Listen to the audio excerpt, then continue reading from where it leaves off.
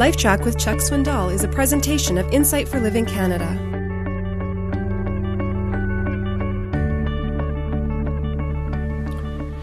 So then, what is grace? You'll be surprised maybe to know that Jesus never used the word itself. He just lived it. And the Bible never gives us a definition, though it is full of it.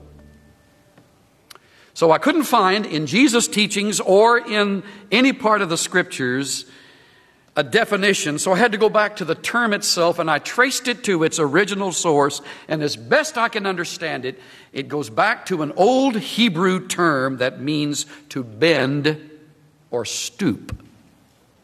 And it came to include the idea of condescending favor. If you have traveled in England, you have seen royalty. If you have seen royalty, you have witnessed sophistication, aloofness, distance. On occasion, royalty in England will make the news because someone of nobility will stop, kneel down, and touch or bless a commoner. That's grace. There is nothing in the commoner that deserves being touched or blessed. But in the grace, in the heart of the royalty, there is the desire at that moment to pause, to stoop, and to touch, even to bless. Donald Barnhouse perhaps said it best. Love that reaches up is adoration. Love that reaches out is affection. But love that stoops is grace.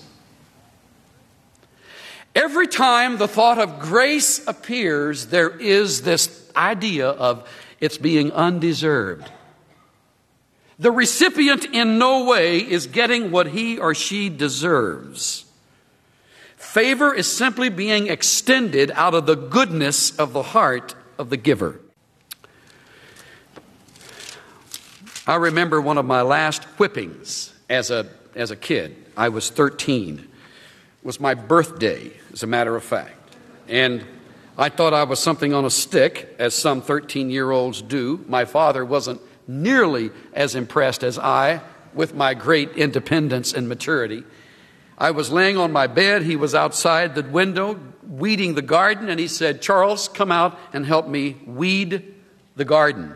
I said, as best I remember, because something shortly after it removed my memory from saying this, but I said something like, "No, this is my birthday."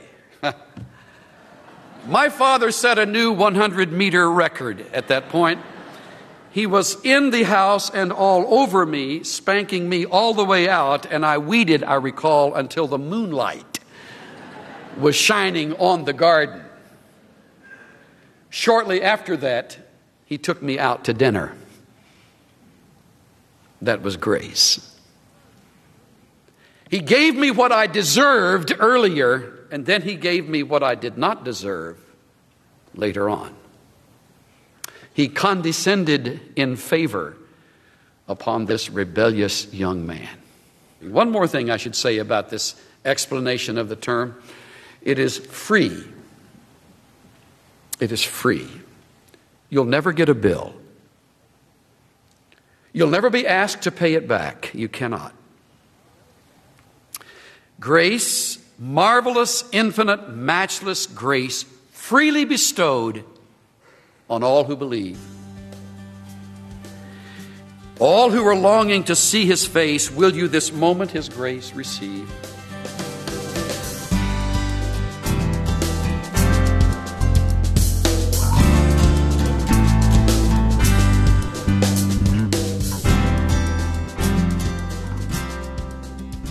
God's grace is undeserved. You don't earn it, it's free, and you can never pay God back. All you have to do is admit your need and claim God's grace. That's the way it is with a gift. You simply accept it. This is Steve Johnson of Insight for Living Canada. Listen to more of Chuck Swindoll's LifeTrac messages at lifetrac.ca. LifeTrac, where life and truth meet.